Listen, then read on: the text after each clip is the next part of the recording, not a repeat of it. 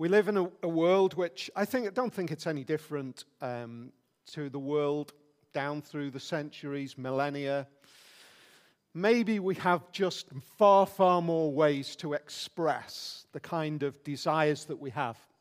And we live in a world where we express more openly than probably we ever have done our hopes. We hope for all sorts of things. We have all sorts of ways in which we can communicate those hopes and desires. And in fact, we live now in a culture where those hopes and those desires, it's no longer uncomfortable for us if somebody else expresses their hopes and desires. There was a time in years gone past, maybe decades, as recently as decades, when the idea of being really open with our feelings and our hopes was something that was really uncomfortable. You know, it was almost as uncomfortable as speaking about religion or politics. Don't talk about that stuff that's very self-centered, but now we're there. And we speak so very openly about our hopes. And our hope is rooted, I think. There is a constant underlying kind of feature to hope. And it's this experience, this desperate desire for human beings to be content. There is a discontentedness in our very being. We express discontentedness in all sorts of ways. That's why we hope for something different. We're looking to something different to solve this kind of uncomfortable discontentedness that we feel. It will be better if we have stable family relationships. Well, of course, that would be a good thing. But we hope in a way which is desperately placing our future security in the possibility of that. Our hopes may be for financial stability. They're all rooted in a place of future contentment. The idea that that place makes us content. We'll be okay when we get to that place. Here's a confession. One, I'm going to read the first few lines of probably one of the most famous songs about hope. Here's the lines. Somewhere over the rainbow, way up high, and the dreams that you dream of once in a lullaby. That actually doesn't even make good English sense to me. But that's the first few lines of an iconic song of hope. That's the first comment. The second comment is a bit of I'm a bit proud of this confession, actually. I have never seen The Wizard of Oz. That is, at 53, that to me seems to me to be a success in life. I've never seen it. And some of you might get a hold of me, get a grip on me at the end and say, man, you have missed out. I beg to differ.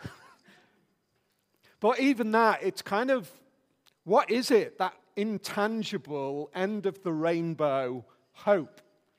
It's something that is a possibility. The best thing to come out of Wizard of Oz is the Halifax advert, because it kind of captures the idea of the kind of weakness of that kind of hope. I haven't got a clue what it means, but he says, do that tap-tap thing with your shoes. If our hope is rooted in a tap-tap thing with our shoes, we've got real problems, haven't we? But it gives a little indication of the way in which we use hope, that word, hope. When we use the word hope in our culture, in the way that we speak about it, it's not a hope which is secure. It's a hope which is a possibility or a desire or a maybe. And it's really, really important for us to get to grips with this. That's the way we use the word hope. But when the Bible uses the word hope, it uses that word hope in most cases in a very different way. It uses hope with an absolute security in what we are looking forward to. So hope isn't a possibility, it's a definite. That's a different kind of hope, isn't it? So I want us to kind of plug that into our thinking as we get into this psalm. The hope that we talk about from the Bible is a confidence in what we're looking forward to. Now that is remarkably different. That is groundbreaking, life-changing in terms of the way the Bible describes hope compared to our desperate desires for hope. We hope for contentment. And the Bible says you should hope for contentment. You should hope with an assurance and a confidence that the contentment that you hope for is not clouded with the possibility of the way that we use that word hope. The contentment that you hope for is assured. Now, I want us to work through why that is the case as we look at this psalm. This psalm it's a great psalm. It's a psalm that would have been sung as people were traveling towards the temple. And there's lots of temple language in this, but we're going to see why this psalm doesn't keep us back there in ancient Israel. It takes us forward to a greater degree of hope. The first thing that we see is that hope is rooted in presence. Look at the way it opens up. How lovely is your dwelling place, Lord Almighty. My soul yearns, even faints, for the courts of the Lord. My heart and my flesh cry out for the living God. Even the sparrow has found a home, and the swallow a nest for herself, where she may have her young, a place near your altar, Lord Almighty, my King and my God. Blessed are those who dwell in your house. They are ever praising you. Wow. That's pretty powerful stuff, isn't it? The psalmist is writing in a way where as they are traveling, they are yearning desperately for something. And it's something which is so remarkably different to their day-to-day experience. But it's not just an experience that they're yearning for, it's a presence that they are yearning for. My soul yearns, even faints for the courts of the Lord. Let's put our Hebrew sandals on and imagine that we're on the journey towards the temple. For many, it would have been a long journey, something that they look forward to. For many, it would have been a routine journey because they've maybe lived in Jerusalem. But there is this idea, and we consistently say that this is an important understanding of the temple, is that it was the symbolic presence of God. That's what the temple meant. That's what it said. The temple says, God is with you. And when you go into that place, you are entering into the presence of the God who is with you. That's why the temple was different. The temple wasn't a place to worship that God who is out there. There is a sense in which the temple is that statement by God that says, I am with you, so come into my presence to worship me. Be with me. Presence is an incredibly important aspect for us, isn't it? Think about some of the things that we yearn for in our human experience. Some of them are shaped by presence. In fact, the loss of presence is equally one of those themes which fills so many songs. The idea of losing the presence of somebody. It fills sad songs.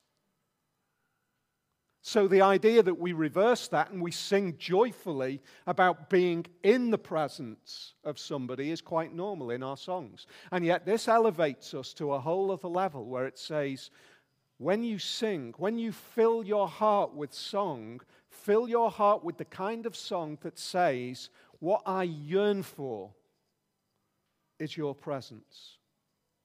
I yearn to be with you. I think that's why I got really emotional in that first song because it reminded me of those moments, those really, really powerful, special, precious moments where, when filled with fear, there is the comforting presence of God. That's what changed those dark nights. The confidence of the presence of God. That's something which is worth singing about, the psalmist says. It's worth reminding ourselves that being in the presence of God is a thing to be valued. But think about it for another minute. Why is that different from the other things that we hope and we cherish in this world? I think our world is filled with promises that fail. Presence that isn't always there. Maybe because of disruption of relationship, or maybe for all sorts of reasons, the natural ending of relationship. But there is nothing in this world that can assure us of the kind of constant presence that the eternal God can promise us. That's almost self-evident by the claim that God is an eternal being. If God is an eternal being, he can never fail in that promise of presence. And so I want to ask us as we think about this, where's our hope? Like you, I so easily get sidetracked and place my hopes in temporary things, and don't place my hope in the presence of the eternal God. I so easily do it. And I need moments like this, moments when we sing, moments when I'm reminded again and again and again in God's word that the thing that I really need more than anything else is not the temporary things of this world, but the presence of God. I need that. That's why we sing it. Because if we don't sing it regularly, if we don't read it regularly, if we don't pray it regularly, if we don't remind ourselves regularly, we get swept into the temporary and we lose sight of the eternal. That's why God is encouraging us to say, it's important for you to be part of something that reminds you regularly. You need it. I need it. That means I need you. I need you to be part of this that reminds us of these things, that God is the God who is eternally present. And I rely on you, as you rely on all of us, to be part of that process. That's why God's people become a corporate gathering of singers about hope in God. Second thing we see strength.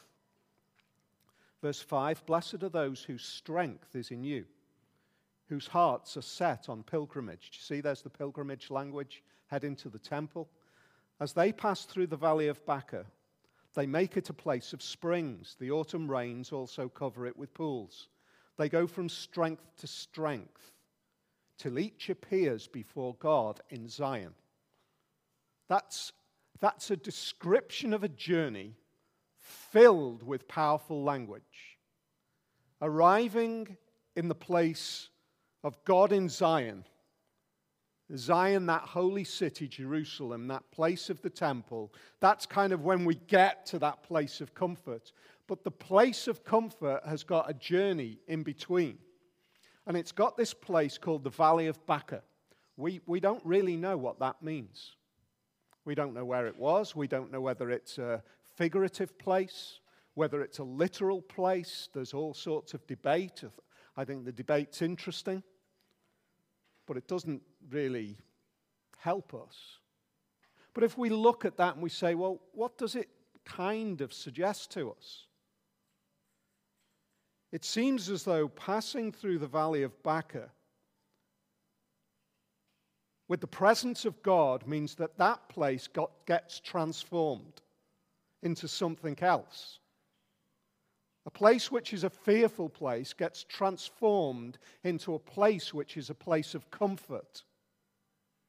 So it's saying, while we're on this journey to the presence of God, we will hit valleys of Baca. I've hit them. Many of you, I know you have hit them, because we've walked through that valley together. Many of you will have hit that valley quietly by yourself. There are many times where that valley is a difficult place. There are two meanings for Baca. One is shrubs or shrubbery. One is tears. Now, it could be that the idea is it's dried up shrubs that the spring rains enliven again. That's a possibility. I guess my own feeling is it's tears. And there's a really clever, poetic play on words. The valley of tears that I experience is transformed by the glorious rain of the presence of God that brings refreshment. Do you see that? The falling of my tears and the falling of refreshing tears from heaven. It's a play on words, I think. That's where I believe it is. But I know this. This is written in a way which speaks directly into our experience as believers in Jesus, and it's quite simply this: it will not always be easy. You might have heard, become a Christian and everything's lovely and beautiful and fluffy and cloudy and everything's nice. And the reality of that is, don't even believe that. Because it isn't. You are not transformed, and God doesn't move you from this kind of the challenges of our life experience as human beings and place you in this Christian bubble or kind of cotton wool jacket where you are completely insulated from any challenges or difficulties or hardships. That is not going to happen. But what can happen is that the presence of God can become our strength when the tears are falling. He doesn't stop the tears from falling, but when the tears are falling, He can become our strength. You might be listening to this thinking, can I trust this kind of God? Am I going to get on board with this idea of the Christian faith? If I'm going to say to you, do not believe that the Christian faith is all hunky-dory, you might say, well, I'll not bother. But what I do want to say to you is that the comfort of God becomes a place of unbelievable hope in the most difficult of situations. That the tears will flow, but they will fall onto a ground which is not parched, but enjoys the rain of heaven and the shrubs living again by the presence of God. What a beautiful picture that is portrayed. Is that a familiar place to you? Is that Valley of Baca a place where you say, do you know what? I feel that I'm always there. Keep on walking through that valley. Keep going. Because there is the place of Zion at the end of the valley. That's what this says. So we've got presence, we've got strength, and now we've got shield. Hear my prayer, Lord God Almighty. Listen to me, God of Jacob. Look on our shield, O God. Look with favor on your anointed one. Do you know when I first read that kind of confused me. You would think, wouldn't you, that God would say, I'm going to give you a shield. And therefore, you have this shield that I'm going to give you, and you're all going to be okay. Therefore, why would the psalmist say, look on our shield? We've got the shield. It sounds strange, doesn't it? I think what makes sense is Ephesians chapter 6 and verse 16, where we understand that we are to take up the shield of faith. We're to take up this shield of faith. And the shield of faith that we take up becomes the shield that is ours. What's the psalmist saying? He's saying, look at the shield that we are relying on. It's the shield of faith. The shield, the only shield that we have actually. We haven't got any better shield. We can't stand against the issues that cause the valley of Baca. We can't stand against the fears in our own strength. We need something outside of us, and that shield is a shield which is faith in that something outside of us, which is the God who we love.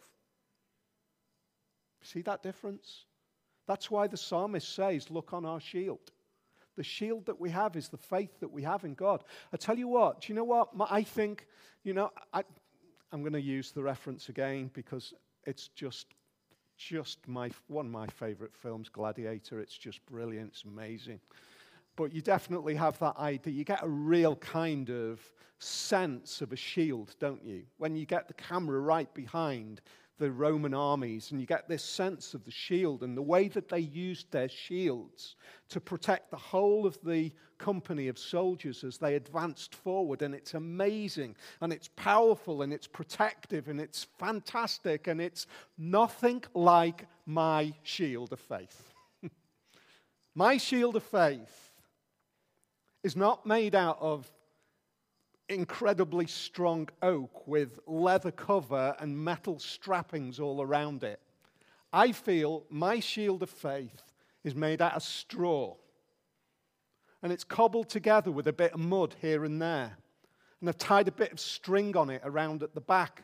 And I'm trying to defend against the most terrifying things with a little bit of straw. That's how my shield of faith feels. But from heaven's perspective, I've got a shield of faith like Captain America. Nothing's going to get through. Because the faith that strengthens me and shields me, which is weak and powerless from my point of view, is actually the faith that God implants in me, which can stand against anything. Isn't that amazing? So we can turn around and we can say, look at our shield in two ways. We can kind of say, look at our shield, give us something better. Or we can say, look at our shield, look what you have given me. Look what you've given me. More than anything that I could ever imagine. I have faith in something that I could never have believed. I love our church where there's so many folks who kind of express, do you know what? I never expected to believe in this lot. I never expected to have faith in this God. And yet God has given you a faith and a shield which is beyond your wildest dreams, stronger than you could ever imagine. That's the kind of faith, the kind of shield that is given to us. And we have grace. Better is one day in the courts than 1,000 elsewhere. I would rather be a doorkeeper in the house of my God than dwell in the tents of the wicked. For the Lord God is a sun and shield. The Lord bestows favor and honor. No good thing does he withhold from those whose walk is blameless. Better is one day in your courts than 1,000 elsewhere. What's your best day? What is your best day? Not in the past summer. I mean ever. I want you to take that day and just ponder the emotions and the experiences of that one day and then multiply it by 1,000 times, and it's not even close to being in the presence of God. But you see what he says? I'd rather be a doorkeeper in the house of God than dwell in the tents of the wicked. There was when you look back now, there was a horrific program. It was a sitcom. It Ain't Half Hot Mum in the 70s. When you look back, the racism that infiltrated the whole of it was awful. Sat outside was a guy who was just ignored, kind of kicked around, and all he did was he sat outside pulling the rope so that the fan inside would blow on the nice white British people inside. It was horrendous when you look back and see what was being portrayed. But what was being portrayed was a reality, because that's what colonialism was like. Colonialism was that racist. Colonialism was that imposing. The colonialism was that superior, where whites going into other parts of the world believed that they had a superiority, which meant effectively that everybody else stood outside the door and were worthless and meaningless. And that's what it was like in the ancient world. The doorkeeper was that forgotten person who stayed out in the sun and the rain unprotected, that the superior people ignored. And yet, what do we see? The Lord is our sun and shield. To be a doorkeeper in God's presence is not kicked out and forgotten. The doorkeeper is valued. The doorkeeper is given warmth, and the doorkeeper is given a shield. The doorkeeper is treated with value. That is undeserved, and it is grace. That's why being a doorkeeper in the presence of God is better than anywhere else. It's kind of like, it's filled with that idea of the prodigal son who comes back to his father, and he says, it would be better for me to be a servant in my father's house than carry on feeding pigs. At least I would have a roof over my head, I'd have food in my stomach, and I'd be protected a little bit. It would be hard work, but I would be willing to do that. And he turns up in that place, and what he receives is grace poured out on him. That's the picture that this doorkeeper picture is portraying. The one who's ignored and the lowest of the low becomes the one who is valued in the presence of God. I don't know about you, but I don't feel worthy to be in the presence of God. When I really, really dig deep, and maybe that's one of those times when those dark hours in the middle of the night are those moments of Satan, the great accuser, runs ragged with my mind and my emotions, and I get filled up with all of the reasons why there's no way I could possibly even be a believer in Jesus with who I am and what I am. It's just like you call yourself that, and then you have this, boom. It's not about you. I will pour out grace on you when you don't deserve it. I will encourage you when your heart is failing. I will be your sun when it's cold, and I will be your shield when the sun is burning down on you. You might say that you are only worthy to be a doorkeeper. And that's a good place to be, because you'll be surprised that when you arrive, I'll put a coat on you and put a ring on your finger, and I will value you and I will love you like a son. And then you will love, maybe, to stand outside and to be the doorkeeper. But you will know that you're loved.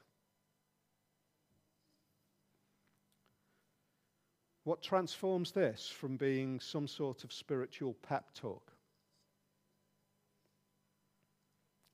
Let's all feel good. Let's all sing about presence of God. What transforms this is that this is what Jesus lived. Jesus came into this world, and we see the incredible sacrifice. We get a little insight into what he left to be here. And then we read in Hebrews the way in which Jesus thought about his valley of Baca, the valley of tears, the place which was the most fearful of places. We see what Jesus thought about it. Hebrews 12 and verse 2. Let's fix our eyes on Jesus, the pioneer and the perfecter of faith. What does that mean? The pioneer is the one who went before. The perfecter is the one who models it perfectly. That's what Jesus is. For the joy set before him, he endured the cross. When Jesus was walking through his valley of Baca, what was on his mind? The joy set before him. I'm looking at that thinking, Jesus, Gethsemane, taken into the high priest's court, taken into Pilate's court, taken by the soldiers and scourged, all of those kind of things. That's terrible, but there was all of the build-up to that moment. His disciples deserting him. The fact that when he entered into Jerusalem that last time, he knew that that would be the last time he was joyfully received and everything else was going to be on a downhill from here.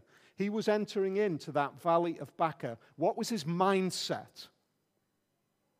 The joy that was set before him. In other words, Jesus was able to say, being in your courts, Father, being in your courts is better. And I believe that that is what's going to happen. I know that that's what's going to happen. I know that the enduring of the cross is going to be for a time because I believe you and I trust you and I have confidence that I will arrive at Zion. That's Jesus. We read it in Hebrews 12:2. He endured the cross, scorning its shame, and what? Sat down at the right hand of the throne of God. If you take the content of this psalm and you say, Jesus is on a journey, a pilgrimage if you like, and the valley of Baca is part of that journey, and it's filled with tears, but his mindset was, Zion is not in doubt. It's not in doubt. It is going to happen. I am going to die. I am going to return to be with my Father. That's what Hebrews says. That changes everything for us, doesn't it? It means that I can say that the fears that I have and the concerns that I have and the desperate desire for the presence of the eternal God is not a temporary presence of the eternal God. It is an eternal presence of the eternal God. Because Jesus has gone first. And therefore I can sing. It's going to be better to be in your presence. It's going to be better. I don't know about you. I really probably used to wind me up when I was young. And old guys used to say, oh, the closer you get, the more you want heaven. I used to wind me up and think, come on. Life's great. Look at all the things you can do. You can play football in heaven, ride motorbikes, build cars. I think possibly there's all sorts of things that heaven and earth is going to be, but I didn't think about that when I was a kid. I just thought there is way too much stuff to do, that the presence of God seems boring. But you know, the further and further on through life, the more I get to a point where I say, I desperately want the presence of God. I do. That is not a morbid thing. I want to enjoy his presence now in this life. I don't want to die tomorrow. I want to die at 110 enjoying his presence now. But I desperately want to be there more than here. Because that's what heaven is like. The presence of God is that valuable. And that's why the psalm concludes by saying, Almighty, Lord Almighty, blessed is the one who trusts in you. It is a blessing to trust in that. Because quite frankly, there isn't anything else, is there, that can compare? What else can compare? What else can we be blessed with? Blessed with temporary riches? Blessed with temporary relationships? Blessed with temporary joy? It is absolutely true, Lord. We are blessed if we have in sight that eternal joy. I want to encourage you to take these thoughts, and to create for yourselves ideas that go off for the rest of this week in work, whatever you're doing. Ideas that say, I want to do this really well, that's fine, but there's something way better. There is something way better. When the fears come, there is something way better.